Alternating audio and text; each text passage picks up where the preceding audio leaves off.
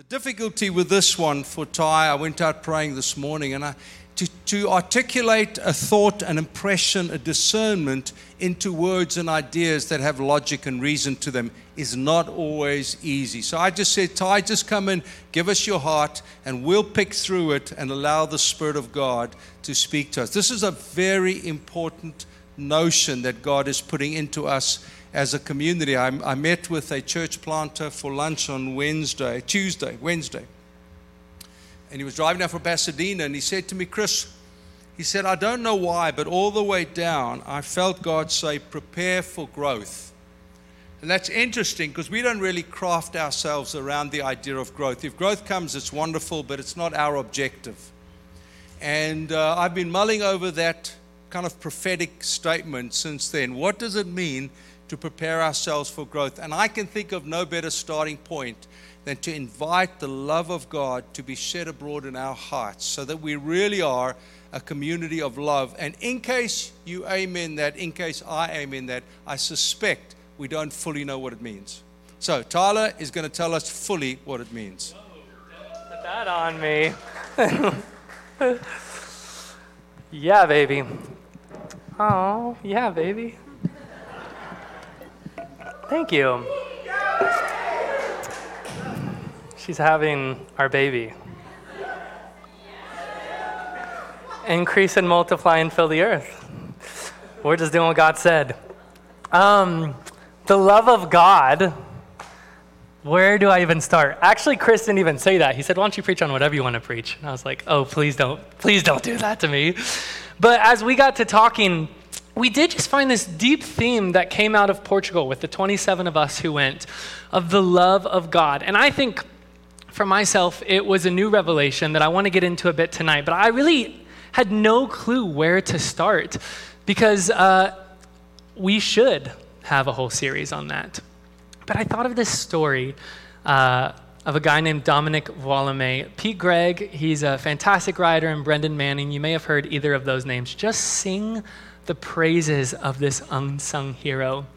Dominic Volame was a French priest, 6'2" slim. Please don't think of me. He could not go anywhere without his navy blue beret. So in other words, he was like as French as it possibly gets. But at 54 years old, Dominic learned that he had an inoperable and an untreatable terminal cancer. And at 54 years old, he got the news that his life would be ending shortly. So I don't know what I would do if I got that kind of news, but I definitely wouldn't do what Dominic did. He moved into a slum in Paris, and he took a job as an over-the-night, basically security guard at a factory.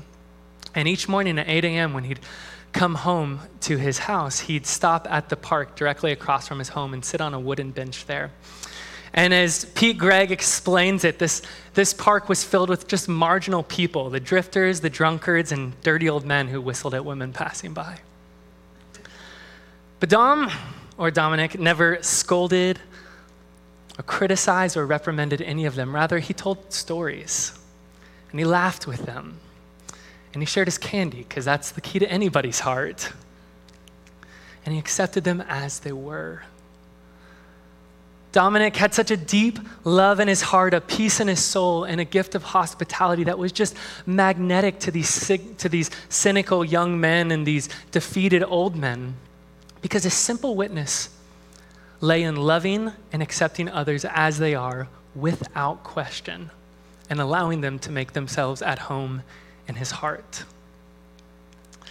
One day, this kind of social group of rejects, I don't know, that's what he calls them, just asked him about his life. And he gave them a really short thumbnail description. But then he said to them with quiet conviction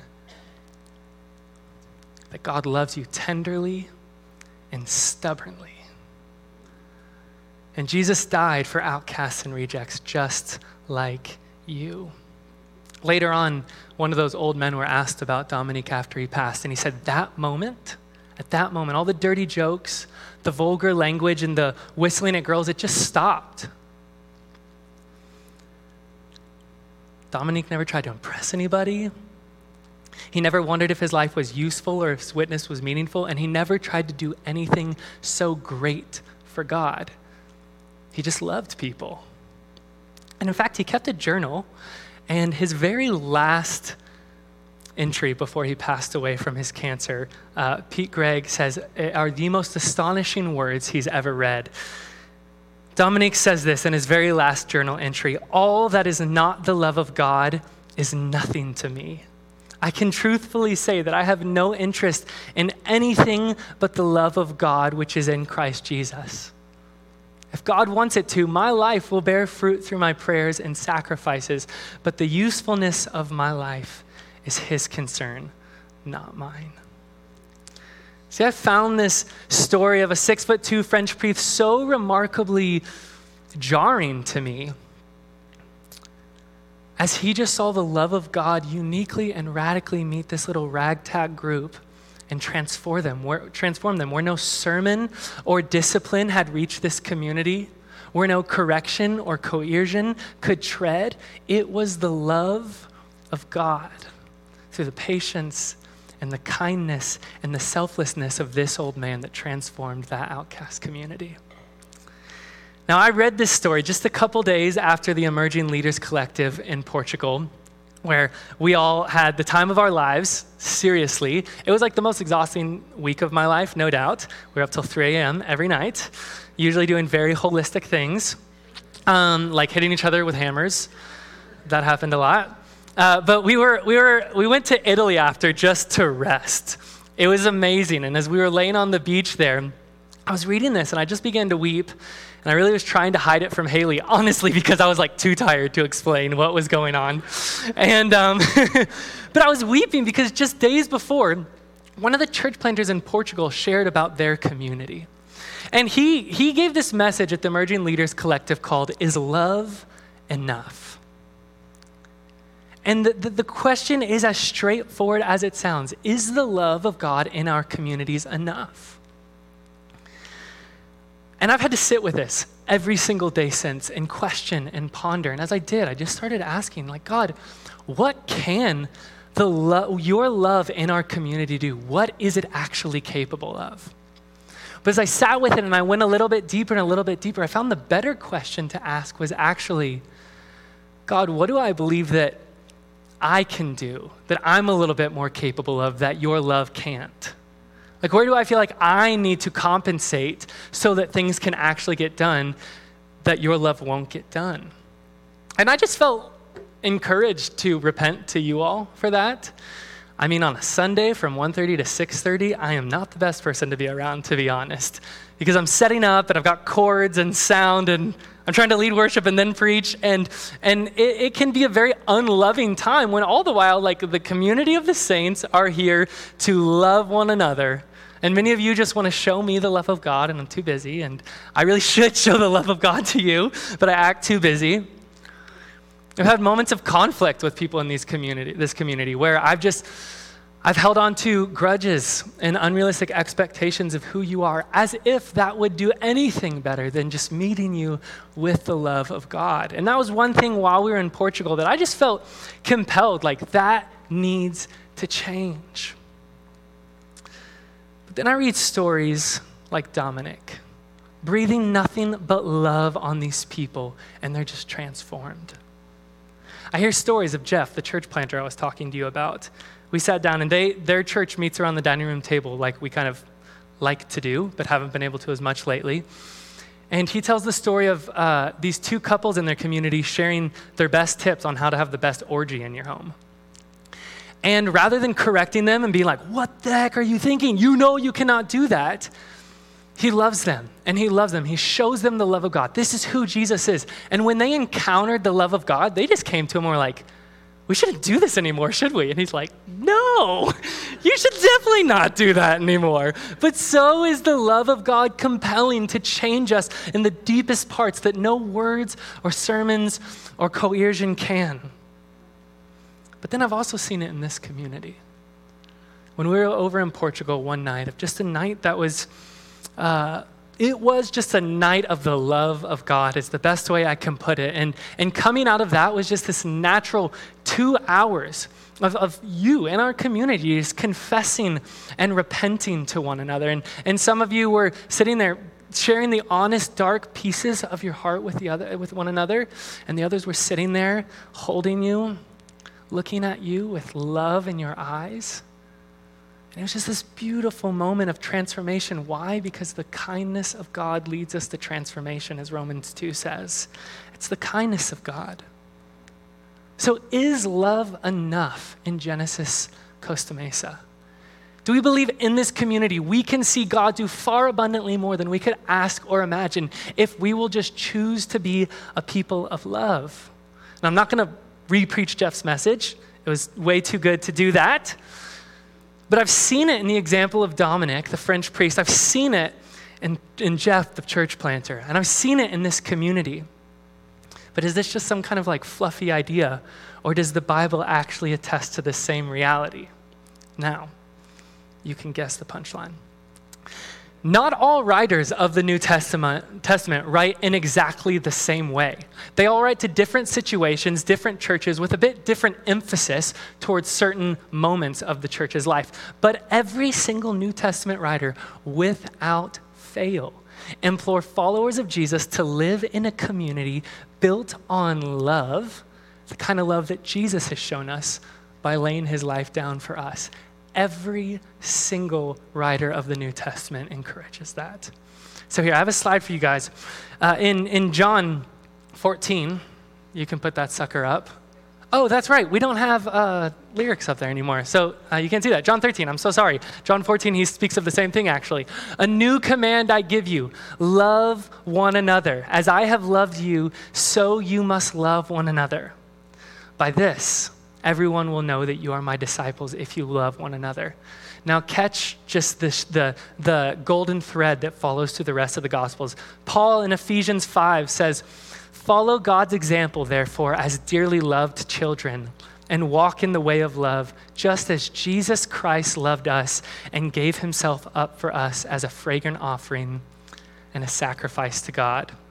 1 John 3, he says, this is how we know what love is. Jesus Christ laid down his life for us, and we ought to lay our lives down for our brothers and sisters.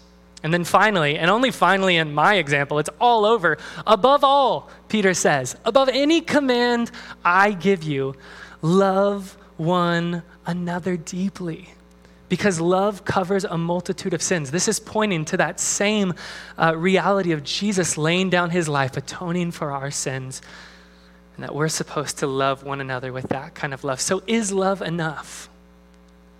The unanimous witness of the Bible is yes, love is enough.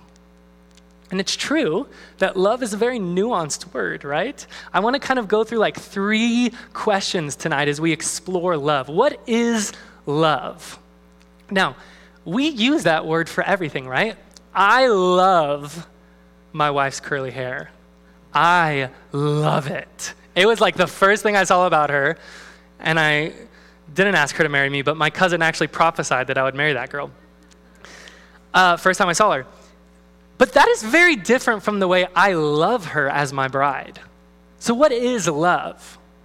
And then how do we love? Because every single scholar I've read, every pastor I've listened to would all agree that biblical love is a doing love and actually has very little to do with feeling. So how do we love? And then I just want to ask, what is truly loving? What's actually loving versus what's just unhelpful and allowing people to harm themselves? Paul speaks, in this next slide, when Paul speaks to the leadership in 2 Timothy of a church, he says, we must not be people who are always quarreling, like fighting with one another, but we must be kind to everybody, be able to teach and be patient with difficult people. Now that doesn't just mean like, hey, you do you, I'll do me, we can be cool with one another. He actually goes on to say gently instruct those who oppose the truth. Perhaps God will change those people's hearts and they will learn the truth. He doesn't say, hey, every time those sinners walk into your church, make sure they feel like absolute crap for all the stupid stuff they have done and how much they've disappointed God. And even though they've been saved for 20 years, what they did 20 years ago is still so detestable and they're the worst people on the planet and He doesn't say that. He says, no, gently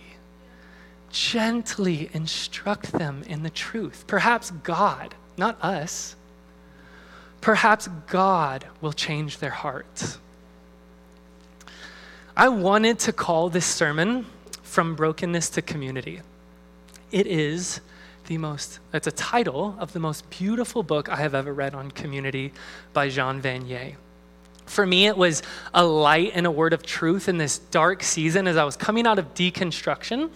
And God had restored my faith in him, but my faith in the church was still very frail. I didn't know what to think about all y'all, all right? But in an almost clever and subversive way, Jean Vanier writes on the journey of brokenness and how rightfully so we are longing and hoping and waiting for the day of wholeness. But along the way is community. Community where love is the foundation of everything we do. Where safety and accountability and compassion are the covering for broken and hurting people. And where God wants to meet with you and me and speak his healing words of love and life into you and me through the lips of one another. I really wanted to call this sermon From Brokenness to Community. But in 2020, Jean Vanier passed away.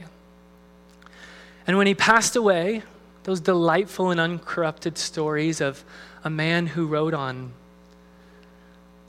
becoming human,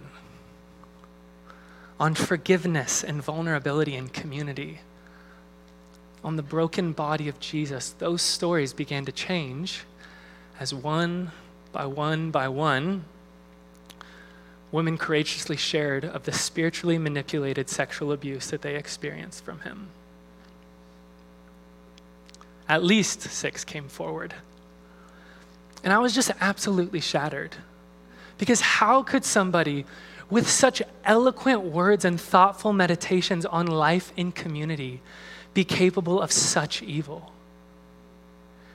And how could he have lived so deeply in community for so long and this stuff only came out after he died? And what about the girls who were victims to his crimes?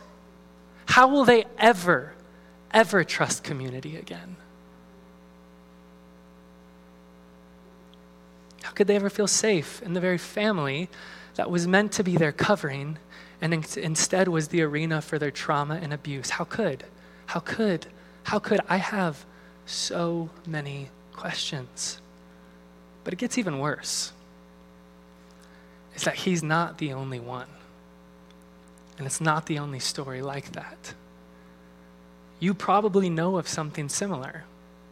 Maybe it was that headline of the big business leader that failed. Or you knew of that church in your hometown where the pastor did something so horrendous. Maybe it was actually a pastor or a leader in your church. Maybe it was one of your friends, or it was actually one of your friends who received the abuse from another person. But maybe it was you. Maybe you were one of the 66% of women, at least 66%, who have been sexually harassed or abused. Or maybe you're one of the 43% of men who have experienced something similar. These aren't just statistics out there, but they are very real right here in these very seats. Our friends, our family, our loved ones. And we can't be blind to them. We can't act like they're just numbers, or that wouldn't happen right here in our own community. And I say all of that, 1, because it's true. But 2, because every single writer of the New Testament spends so much time on love. Because though God so loves the world, and though he longs for all to be saved, even though Jesus desires for our evil to be redeemed and restored, even then, we don't always long for the same. And when this is the case, community becomes a place for competition. Church becomes a stage and a spotlight for inflated egos. Gatherings skew towards shame and self-loathing. Leaders become unsafe. And real people made in the image of God become slaves in many shapes and forms to very unhealthy people's very unhealthy desires. And it destroys people, and it destroys community. Or in other words, the church. The very model that Jesus gave us to show us what his love for the world is like. And so Genesis, I am calling us today to be a people of love, to be a safe place for the broken and hurting people of this city, a people of integrity regardless of who's watching, a people who are truly and completely rooted in the love of God. But honestly, we have a lot of work to do. And I just say that not off some statistic even then, but because of the stories that people shared with us. In Portugal, in smaller times, it's very real right here amongst us. So I'm calling us, Genesis, to reconsider the entire way we give ourselves to community, to reconsider what the norms of how we love and the ways we love and what we're comfortable with for this, so that we can be a place where victims of sexual abuse could find a safe home once again in a family and a community like us. That those who are deconstructing their faith and have deep questions about Jesus wouldn't feel like idiots for asking deep questions. That husbands and wives with broken marriages could come into our community and be received with love and care so that they could be in a community where they could be vulnerable and transparent and be walked with. And that those who have been divorced, that we would meet them first and foremost with love and compassion, not shame and accusation. When Jesus calls out to the weary and broken in Matthew 11. You guys know this. He says, "Come to me, all who are weary or burdened, and I'll give you rest." I want to ask you, who do we think he's talking to in that moment? Are you with me? That got pretty deep for a little bit.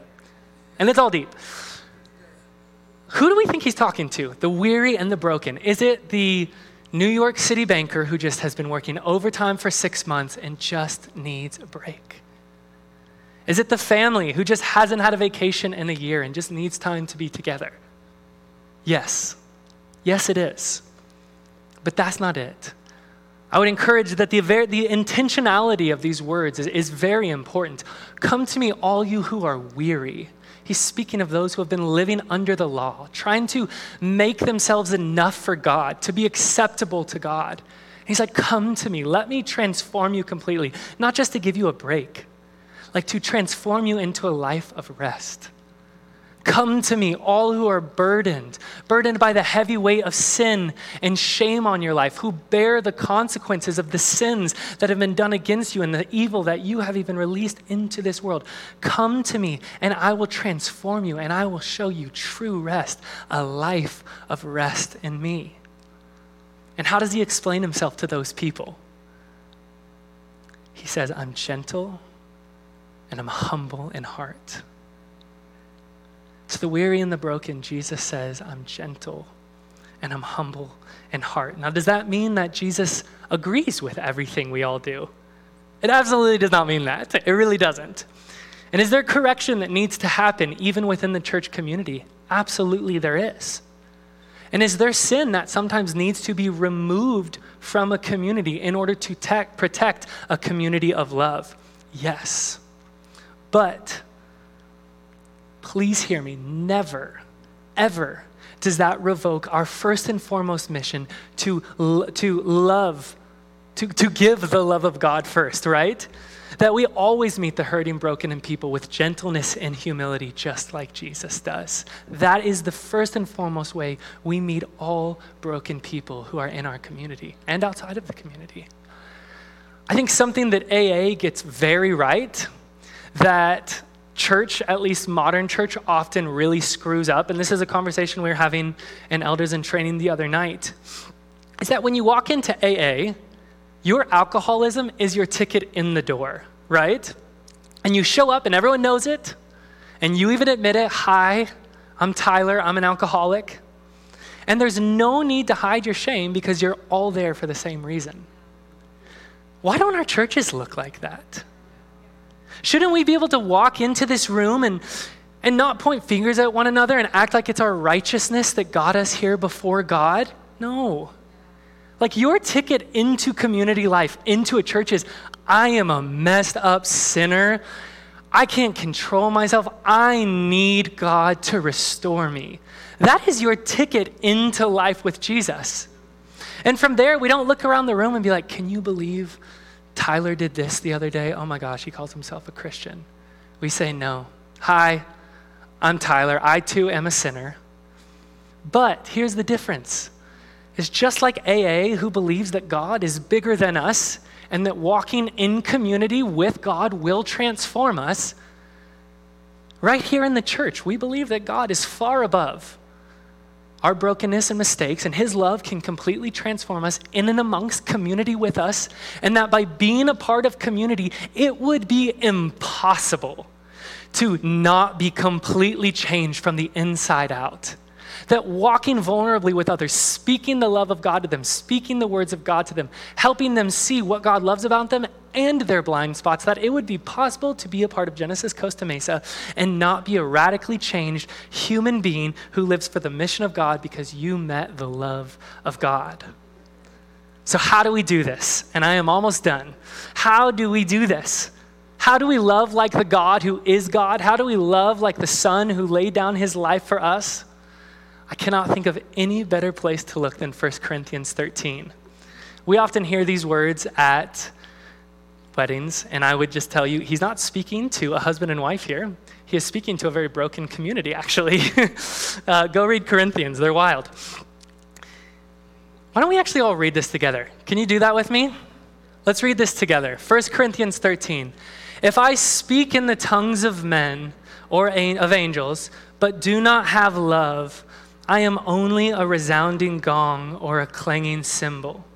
If I have the gift of prophecy and cannot fathom all mysteries and all knowledge, and if I have faith that can move mountains but do not have love, I am nothing. If I give all possessions to the poor, I'm so sorry, and give over my body to hardships that I may boast, but do not have love, I gain nothing. Here we go. Love is patient. Love is kind. It does not envy. It does not boast. It is not proud. It does not dishonor others. It is not self-seeking.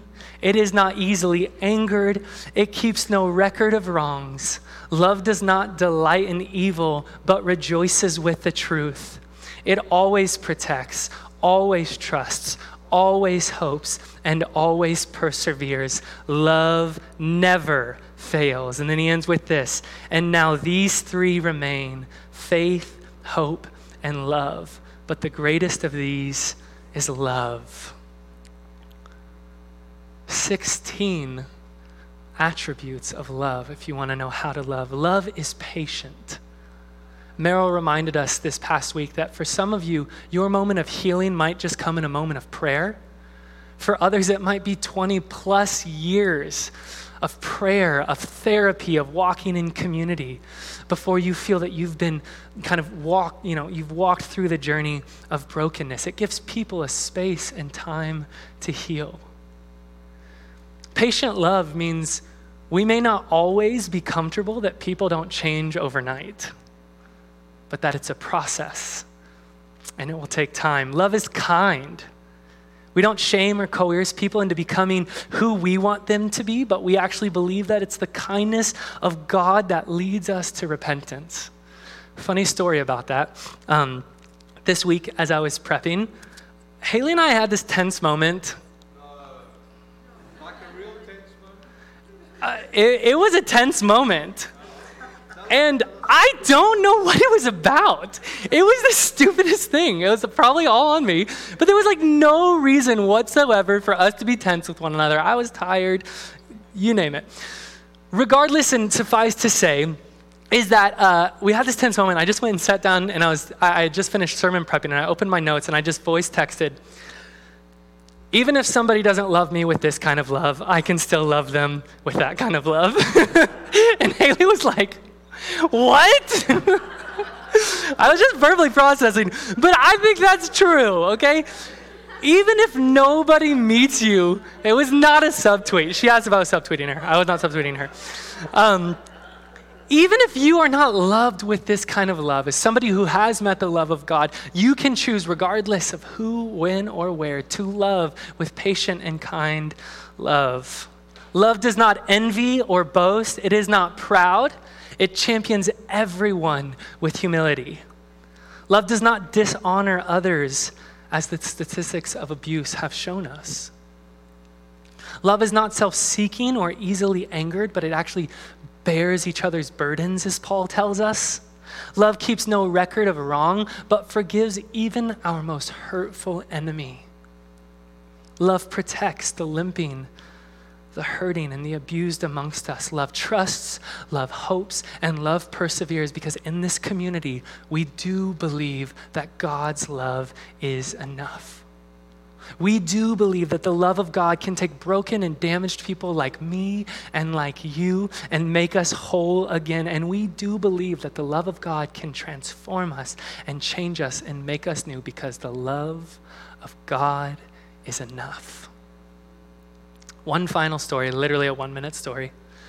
Freshman and sophomore year, I was a worship leader at Vanguard. And I was a butthead. Use your own explicitives there. I was an idiot. I was a worship leader on campus, and I remember running down the hall, like flipping someone the bird, and someone is just like, I can't believe our worship leader just did that. Oh my gosh. And I was like, oh man. And honestly, this is not a funny thing. It's a different life. I was sophomore in high school or in college, worship leader at campus, and like hooking up with my girlfriend in the stairwell of the dorms. Anyone could have walked up. I was an idiot. But it was one night at a worship night when we were worshiping, and any of my friends who were there, some of you are probably here, will know exactly the moment. It was dramatic for me when we were worshiping, and I just hit the ground as I just felt the Lord say, I love you, I love you, I love you, I love you, I love you, I love you. And it did not let up for over an hour as I was just on the ground, like heaving, I love you, I love you. And I was just saying, thank you, Lord, I love you, I love you. And it was this moment that changed my life. It wasn't somebody getting up and telling me how stupid I've been or what I've done. It was the love of God that met me. And it was a messy journey from there, I promise you. Ask Oksana. bearing some burdens with each other in here, right? Chris Pierce.